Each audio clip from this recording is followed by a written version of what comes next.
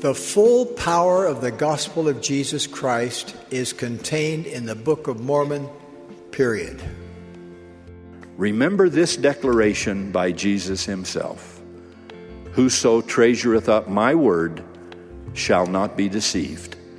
And in the last days, neither your heart nor your faith will fail you. Welcome to episode 113 of the Book of Mormon podcast. It's Kevin and Shelby here. Hey, everyone. And this week we are diving back in to chapter 22. We're going to make it through chapter 23 of the book of Alma. So where to pick back up?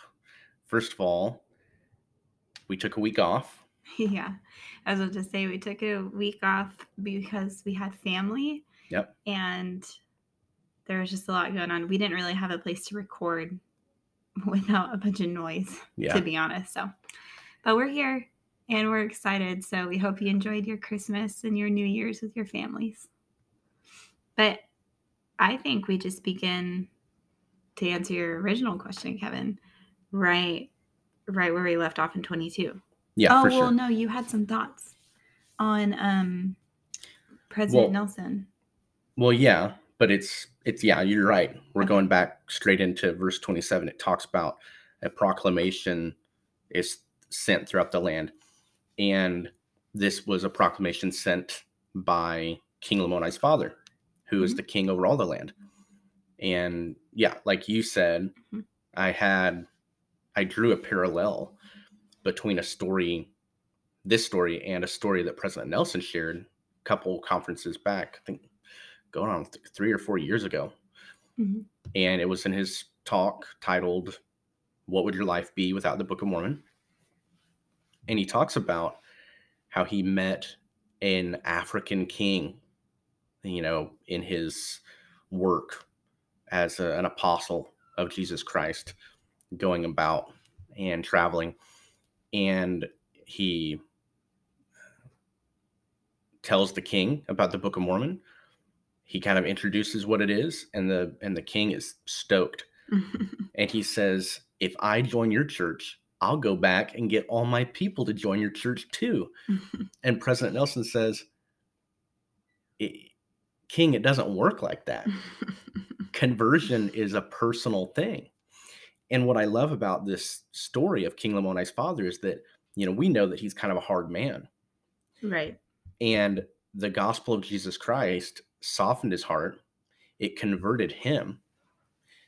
But he now is sending this proclamation of religious freedom so that everyone can choose to worship how they want. They don't have to convert to the same faith that he converted to now.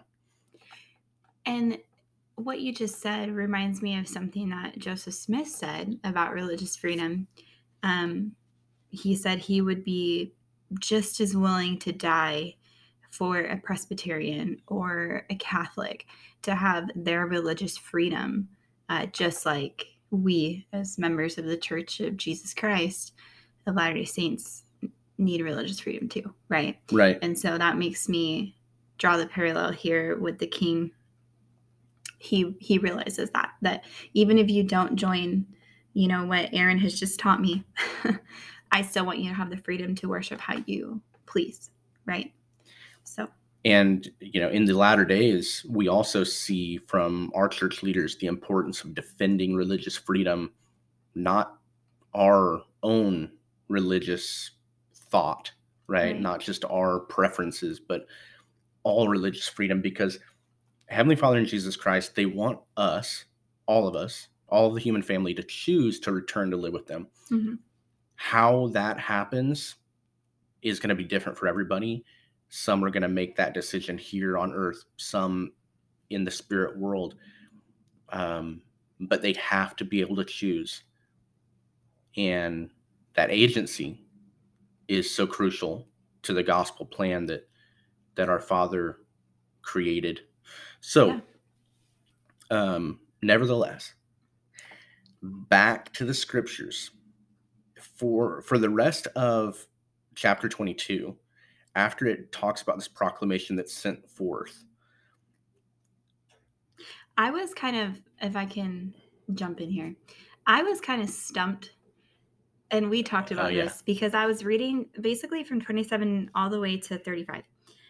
I was reading it, and if you guys have read it, it's a lot about like where lands are, okay? Like where the Nephites are, where the Lamanites are, like on this south of the border, on like I was reading it, and I remember talking to Kevin, and I'm like, what's the purpose of putting all of this, like where the divisions are between where Lamanites stand and where Nephites stand, and why?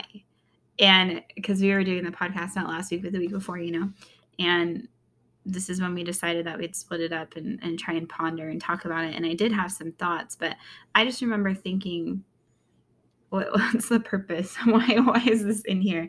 But I think it is very crucial. One thought I did have was that it's very crucial to know where the lands are and the divisions are for the upcoming war chapters that come up in Alma. Alma is very much a lot of wars and fighting. And so I think that's essential to understand where these lands were and to kind of get your bearings so you can understand these things. So one thought that is probably pretty obvious to anybody who reads it and who has read past Alma at this point knows that war chapters are coming here. And so it's good to understand maybe their tactics and learn from it, For sure. You said yourself that something that you picked up from reading was that the Nephites had positioned themselves on the north side, and therefore they were not surrounded, and they could actually flee northward if they needed to. Yeah. And the Lord's people, if they're wise, they know that it sometimes is necessary to flee into the wilderness because of oppression. Yeah. And if I can, I want to read. So in 33, it says, it's kind of in the middle. It says, thus the land of Nephi and the land of Zarahemla, which is where a lot of Nephites are dwelling, were nearly surrounded by water, there being a small neck of land between the land northward and the land southward. And so in 33, it says, the Nephites inhabited the land bountiful from the east to the west. And it says, the Nephites in their wisdom, with their guards and their armies, had hemmed in the Lamanites on the south, that thereby they should have no more possession on the north, that they might not take the land up north, right? And then in 34, it gives more insight into this whole being able to flee thing, because it says, now this was the wisdom in the Nephites, as the Lamanites were an enemy to them, they would not suffer their afflictions on every hand, and also that they might have a country whither they might flee according to their desires. So what I wrote here was that they prepared, but they weren't acting in fear, like, oh my gosh, they're going to overtake us. They just learned their lesson, right? They've learned from the history of the hatred, the eternal hatred that Lamanites have towards them, knowing that they'd be dumb to think that the Lamanites are never going to come up against them, right? So that's why they have this part of the land northward, how they position themselves. So the Nephites are on the south, they're on the west, or but they have a place they can run up north. And it just reminded me of that scripture, if ye are prepared, ye shall not fear. So they had a plan, and it was a plan of faith. It was not a plan out of fear. It was, we know the history, we know what's going on, very much like our times today. We can look at the world, we can see things, we can see trends, and it's important that we have a spiritual place to run to, maybe even a physical place, a plan, and I'm just drawing parallels to our own day, but yeah, I just wanted to make the point that they didn't do it out of like fear of like, oh my gosh, what are we going to do? It was just a very much a faithful plan, in my opinion, of this is where we go if we need to go. Yeah, definitely. So yeah, that was the second reason I thought they gave this whole, or Mormon put the whole outline of all the lands. And, I know that each ponderer of the Book of Mormon, as they read, is going to find something in here, in these several verses, that helps them understand the gospel and the Lord's covenants with his people better as you do prayerfully ponder them. Mm-hmm. Sometimes we come across things in the Book of Mormon and we do ask ourselves, like, why is this in there? That's a wonderful question to ask, Mm-hmm. because you're asking the Holy Ghost, teach me something, and it will. Yeah. Moving to chapter 23. Yeah, so break in the story, right? Like, just this land of proclamation went out, and now we talked about that, and now break back to Aaron and his brethren, the sons of Mosiah. It comes back in verse 1 of chapter 23. Behold, now it came to pass that the king of the Lamanites sent a proclamation among all his people, that they should not lay their hands upon Ammon or Aaron or Omner or Himni, nor either of their brethren, who should go forth preaching the word of God in whatsoever place they should in any part of their land. So it's legalizing the missionary work, right? It goes so far as to say that, which is interesting, this decree, if you will, of religious freedom begins with you should not harm people because of their beliefs. Mm-hmm. You should not put your hands on them or confine them and throw them into prison. So that's the first thing it talks about. And then in verse 2, he sent a decree among them that and that kind of, I guess, I jumped the gun a little bit. Yeah, I was about to say, I was actually in verse 2, but you got there, so that's okay. Right. Well, and I mean, in verse 1 and verse 2, it talks about they should not lay their hands upon them. Mm-hmm. They should not bind them or cast them into prison, right? Right. They should also not spit upon them, disrespect them, and so on and so forth. And that they should have free access to their houses and also their temples and their sanctuaries, which is interesting. You know, this freedom even extends to, you know, their ability to go onto property and teach. And it gives them access to, but maybe, you know, not that they can just walk up into your house, but the intent there is maybe they're allowed to go door to door. That's what I would think. Right. Yeah. I just want to point out that this is I wrote in my notes, I told Kevin this before the podcast, I put cultural game changer. Because for so long, this never existed, right? It was just this misunderstanding of the intention of the Nephites and why they would come to the Lamanites to try to, and some of them still don't believe, okay? But the fact that this is happening is a really big game changer in this culture of the people of the Lamanites and the Nephites. But, sorry, what were you going to say? No, and that was part of the mission statement that Ammon and all of his brethren they made at the very beginning. Which, if you think about it, can seem, I don't know, I think they knew it was possible because they had such faith in the Lord. But me, a reader, thinking, how in the heck are they going to accomplish that? It almost seems impossible.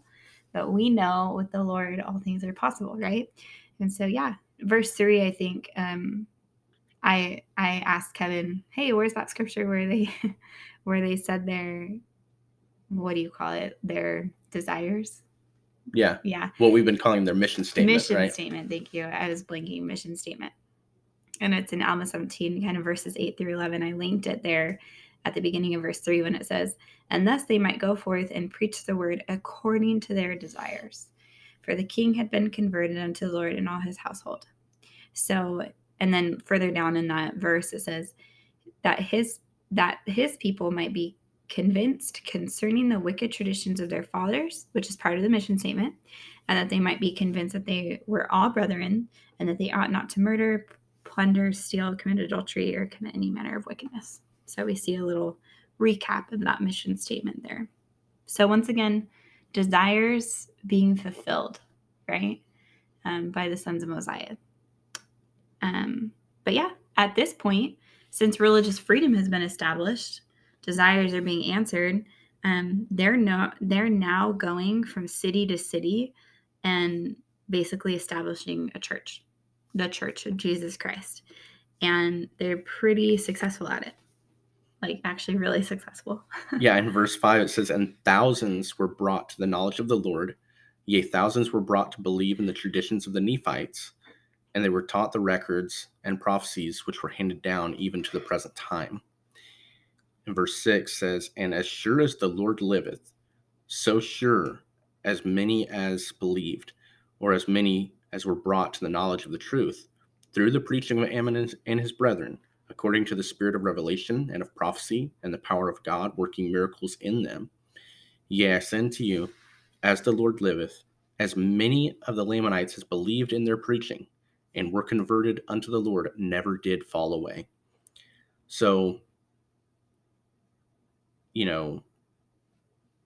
working miracles, that's what the spirit of revelation and of prophecy did for these Lamanites.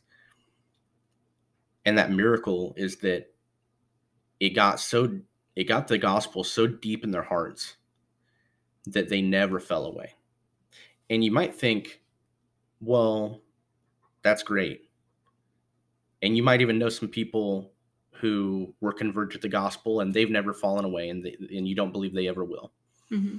However, what makes this so powerful is that, as we will see, these Lamanites who are converted, they are persecuted heavily. And so the fact that they never fall away is a testament not only to their faith, but to this miracle. So I have two things I want to say. One, Kevin referenced a talk earlier by President Nelson in the very beginning, and I wanted to say where it was from. It's from October 2017. Okay. Now back to this verse that Kevin just read. I'm going to reference another talk from October 2012 by Elder Bednar. It's called "Converted unto the Lord." And he brings up this specific verse and talks about it. And I want to read it, and it's a little bit lengthy, okay? But, well, I'm just going to read it, okay? So it says, testimony is the beginning of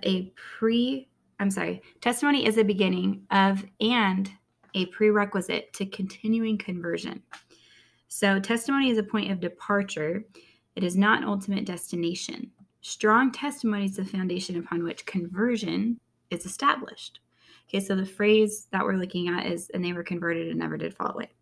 So he says, testimony alone is not and will not be enough to protect us in the latter-day storms of darkness and evil in which we're living. Okay, so just keep that in mind. He then quotes the scripture that they never did fall away, for they became a righteous people, and they actually did lay down their weapons of war. We haven't got there yet, but they do that. And then he says two major elements are described in these verses. One, the knowledge of the truth, which may be interpreted as a testimony, right, which we just talked about. And two, converted unto the Lord, which I understand to be conversion to the Savior and his gospel. Thus, the powerful combination of both testimony and conversion unto the Lord produced firmness and steadfastness and provided spiritual protection. They never did fall away and surrendered their weapons of rebellion, that they did not fight against God anymore.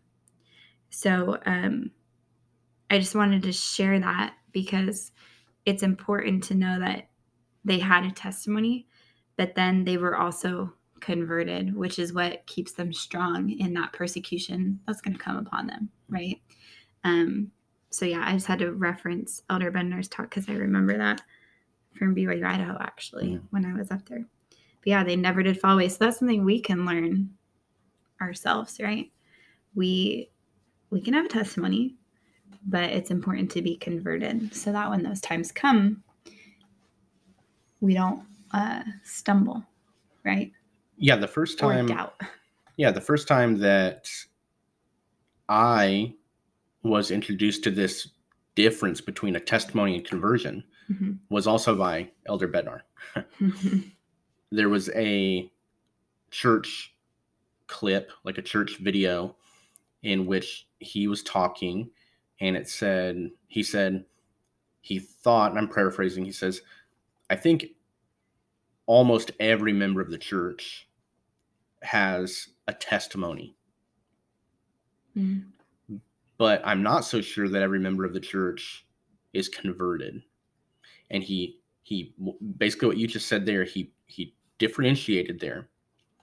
And I want to go back to the scriptures in this verse 7. Also, he referenced they did lay down their weapons of their rebellion. And we also hear it as weapons of war, right? But weapons of rebellion. We, even faithful people, sometimes we rebel against God because of the natural man, because of our fallen nature, right? And I want to think about our weapons of rebellion. And beside that, I put down that these Lamanites, they laid down their sins and their false traditions, which caused them to sin, right? And so a weapon of rebellion can be a false belief that you have of maybe how the world works. Or, a great example, we had a financial class several years back when we were engaged. We took the church personal finance self-reliance class. And a brother in that class confided in the class that he didn't pay taxes on his earnings from his like side job. And he basically was like saying that, hey, and I know that I can't go to the temple because I can't answer the question of whether or not I'm honest with my fellow men, but I don't think it's fair what the government asked me to pay. Right? I remember that. And it was kind of mind-blowing, right? As you and I were, I don't know, we were on the covenant path, and we had a goal of getting to the temple to be sealed together. And so I think that may have caused us, and other people around in that class also were like, wow, like, I remember one brother was kind of like, I don't know what he said, but he also expressed surprise that this, you shouldn't let this thought that you have keep you from going to the temple. Right. Because it was a thought. Yeah. It was a false belief that was keeping him from growing closer to God. Yeah. And it was causing him to sin. Right? And so we can have all along the spectrum. Like, we have small ones, we have ones, these false beliefs that, maybe we feel like there's no one gets hurt. There's no victim. And then on the other end of the spectrum is there are victims in what we're doing because of a false belief. And it could be, we could be the biggest victim, our families, maybe our future posterity, or even our ancestors who are relying on us being that welding link in the chain of generations. So these people here in the lands of the Lamanites, they saw a big picture. They knew they had to change. And it was by faith and the miracle of the Holy Ghost that they never did fall away. They didn't let these beliefs creep back in. I would even just add that it doesn't necessarily only have to be belief. It can be your surroundings, like even things today. Like I remember my dad when he joined the church, like he had to let a lot of his friends go who weren't doing very good things because he knew that if he didn't, he'd fall back into that path, right? And he wanted better for himself. And what is a tradition other than just a behavior, right? Mm-hmm. So it's not just, you're right, it's not just beliefs, it's behavior that you have exhibited in the past, or behavior that can creep in over time as maybe you let your guard down a little bit. Yeah. So anyway, I just want to point that out there. But yeah, they and in verse 8 it says, now these are they who were converted unto the Lord, and it actually lists a lot of people and lands of people who are converted.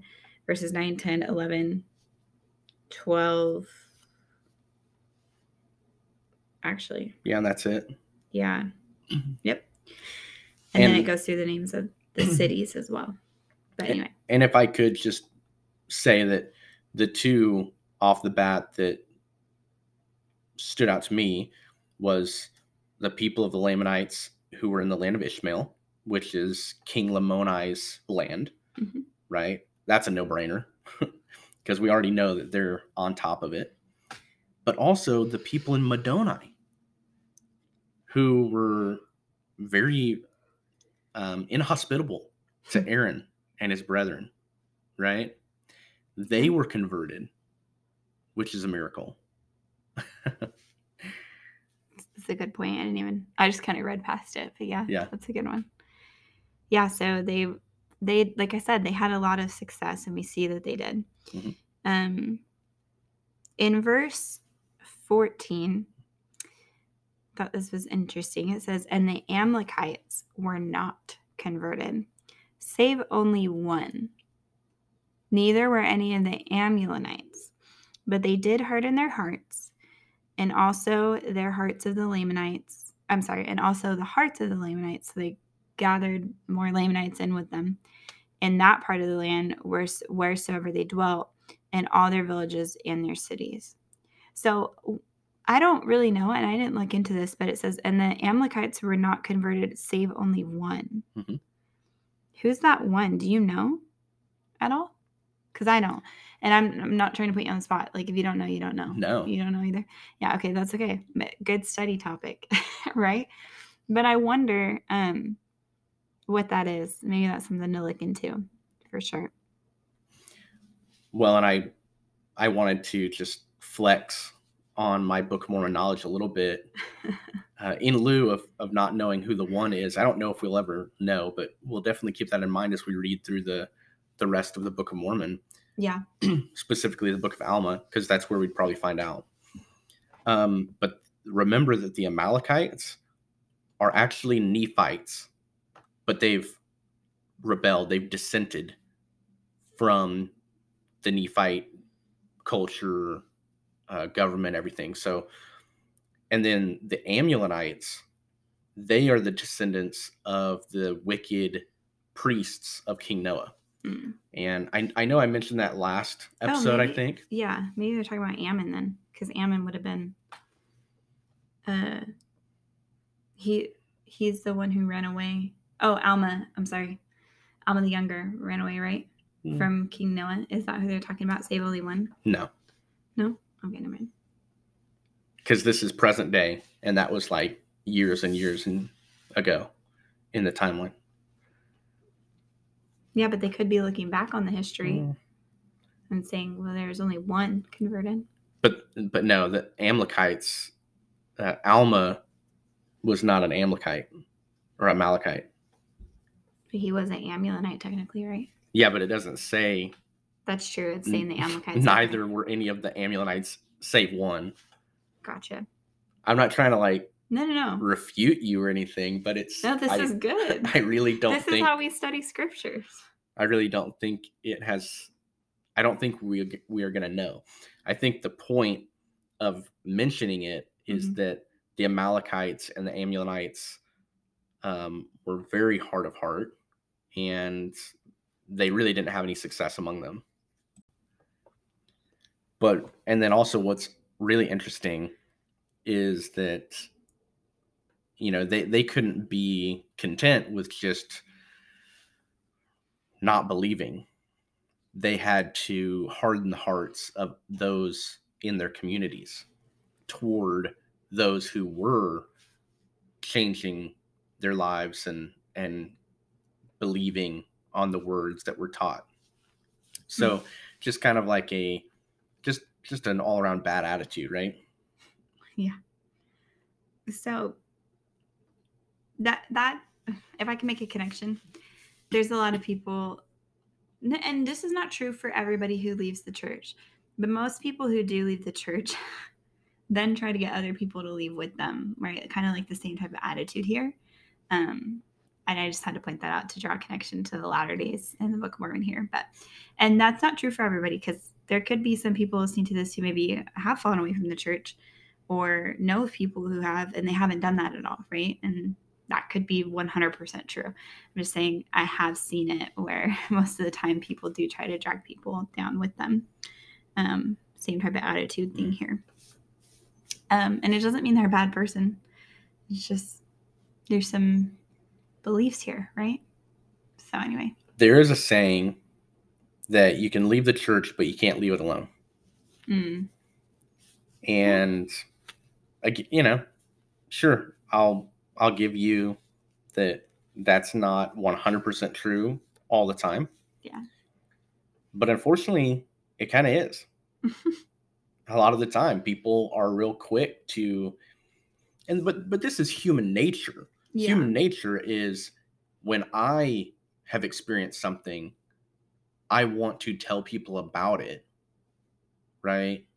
Yeah. So that's when you start, little key thing here for me. When that happens and people want to share something, I always try to look at the fruit that's produced from that event or whatever it is they're trying to share. Now, I'm not just talking about the church. I'm talking about anything. What kind of fruit is being produced, right? And I take that from the scripture. I can't remember off the top of my head, but it talks about fruit. Yeah, by their fruits you shall know them. Thank you. Sure. Man, I don't know what I'd do without you today, Kevin. My mind's been blanking, and you've been catching me as I'm falling. No, you're good. Anyway. Something that happens here at the end of the chapter is that as we've read these last two chapters, we know that there have been a lot of divisions, both geographical and cultural, among all these people. And I mean, the Nephites have retained their space, but man, Mormon really went into depth into all of the different divisions among the land of the Lamanites.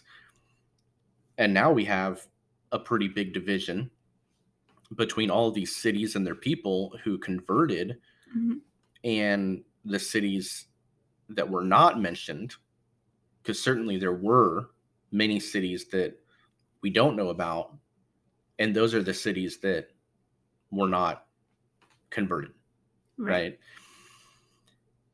And the people are desirous that they might be distinguished from their brethren who have not converted to the gospel. Now, why would that be important? Well, they don't want to be remembered. I mean, the names were given or made for a purpose to be separated originally from the Nephites, right? But now they don't want to be remembered by that anymore, is what I would think. Yeah. And it's like a new creature in Christ, right? Like they want a new, kind of like a new start. And I think that comes with a rebranding or a renaming, right? Sure. Of their people. Yeah, I would agree with that. There's the intent is to, hey, we're not Nephites, but we're not Lamanites. Can I read from the Book of Mormon Student Manual? Sure. Because the name that they give themselves is the Anti-Nephi Lehites. Right. Right? And in the Book of Mormon Student Manual, it says, what does the name Anti-Nephi-Lehi mean? Okay, so it says the name Anti-Nephi-Lehi could indicate the joining together of the descendants of Nephi and those who followed him with the other posterity of Lehi. Mhm. It says the name Anti or Anti-Nephi-Lehi may be a reflex of the Egyptian NTY is how they spell it, which means he of, the one of. It says, thus, rather having the sense against it, has the meaning the one of Nephi and Lehi. Right, because in English, Yeah. anti would mean like antagonist or Right. against, but that's not what this. But this one means like the one of or he of, so meaning the one of Nephi and Lehi. Very cool. So Sure, it references from the Book of Mormon Reference Companion Study Guide or something. So anyway, I had to throw that out there. No, I'm glad you did. And also the people have to know as well that in recent history, they did, all the people who followed Nephi are called Nephites, and all the people who didn't are called Lamanites, right? All the people who are of the Church of God are Nephites. The people who are not of the Church of God are Lamanites. So it's, again, like I don't want to beat it to death, but yeah, this is why they thought it was important to have a name to distinguish themselves from the other Lamanites who did not, were not converted. So something about this people at the end here, it says, and they began to be very industrious people, and they were very friendly with the Nephites. Therefore, they did open a correspondence with them, and the curse of God did no more follow them. So this curse of God was that darkening of the skin, right? Now, it's not, the dark skin was not the curse, but it was a way to differentiate, right, the people, like we were talking about, the Nephites from the Lehites. So now that they've repented, okay, because the promise was that if they would repent and turn to God, that quote unquote curse would be lifted. And here we see fulfillment of God staying true to his word, because he cannot lie. It's not God's nature. That curse is lifted from them. And so I think that's just a really cool connection to see here in the Book of Mormon, that God keeps his promises. Like what he says, God cannot lie. There's no, he is not, he will never lie to us. And so we see his promises being fulfilled here. And I think it's very easy to overlook because it's at the end of a chapter. And it's like, oh, and by the way, the curse is gone. To me, that's really significant. Like that promise that you will be, as long as you repent and come into him, just like they did and are converted and have a testimony, that promise is fulfilled. It's lifted. The curse is lifted. Absolutely. I also made the connection here with a fulfillment of prophecy. And you can follow the footnote back to 2 Nephi chapter 30, verses 5 and 6. And I want to read it. It says, and the gospel of Jesus Christ shall be declared among them, meaning the descendants of Lehi. And also, well, everybody, but specifically those who would be called Lamanites. Wherefore they shall be restored unto the knowledge of their fathers, and also to the knowledge of Jesus Christ, which was had among their fathers. And then shall they rejoice, for they shall know that it is a blessing unto them from the hand of God, and their scales of darkness shall begin to fall from their eyes, and many generations shall not pass away among them, save they shall be a pure and a delightsome people. This is not the only time, like this is not prophecy was fulfilled. These are the people specifically that are being talked about. That can continue to occur. And it does later on in 3rd Nephi. And it's happening today. Yeah, I will say though, the curse of the skin is not happening today. Like that differentiation, that part that was talked about. Well, no, that's not happening. But the scales of darkness falling from their eyes and all the other things are happening. Yeah. I mean, obviously nobody's the darkness of skin, but the darkness of skin was never the curse. It was the loss of the Holy Ghost. Holy Ghost and the priesthood and all those things. Right. Yeah. So I don't even reference the skin of darkness, though. I mean, that was we had the opportunity. It was just part of, because if you do reference it, it does say later in 3rd Nephi that their skin becomes white like unto the Nephites, and I never want that to get discombobulated. Sure. That's why I've only said it. Yeah, and I mean, this was something that was happening, among a people. We actually had the chance to listen to a pretty legit podcast. Oh, with, yeah. It was John, Elder. by the way. Yeah, it was John, by the way, but he had on. Was it Elder Corbridge? No. No, it was Elder Colton. Oh. I think was his name. I mean, I can look it up.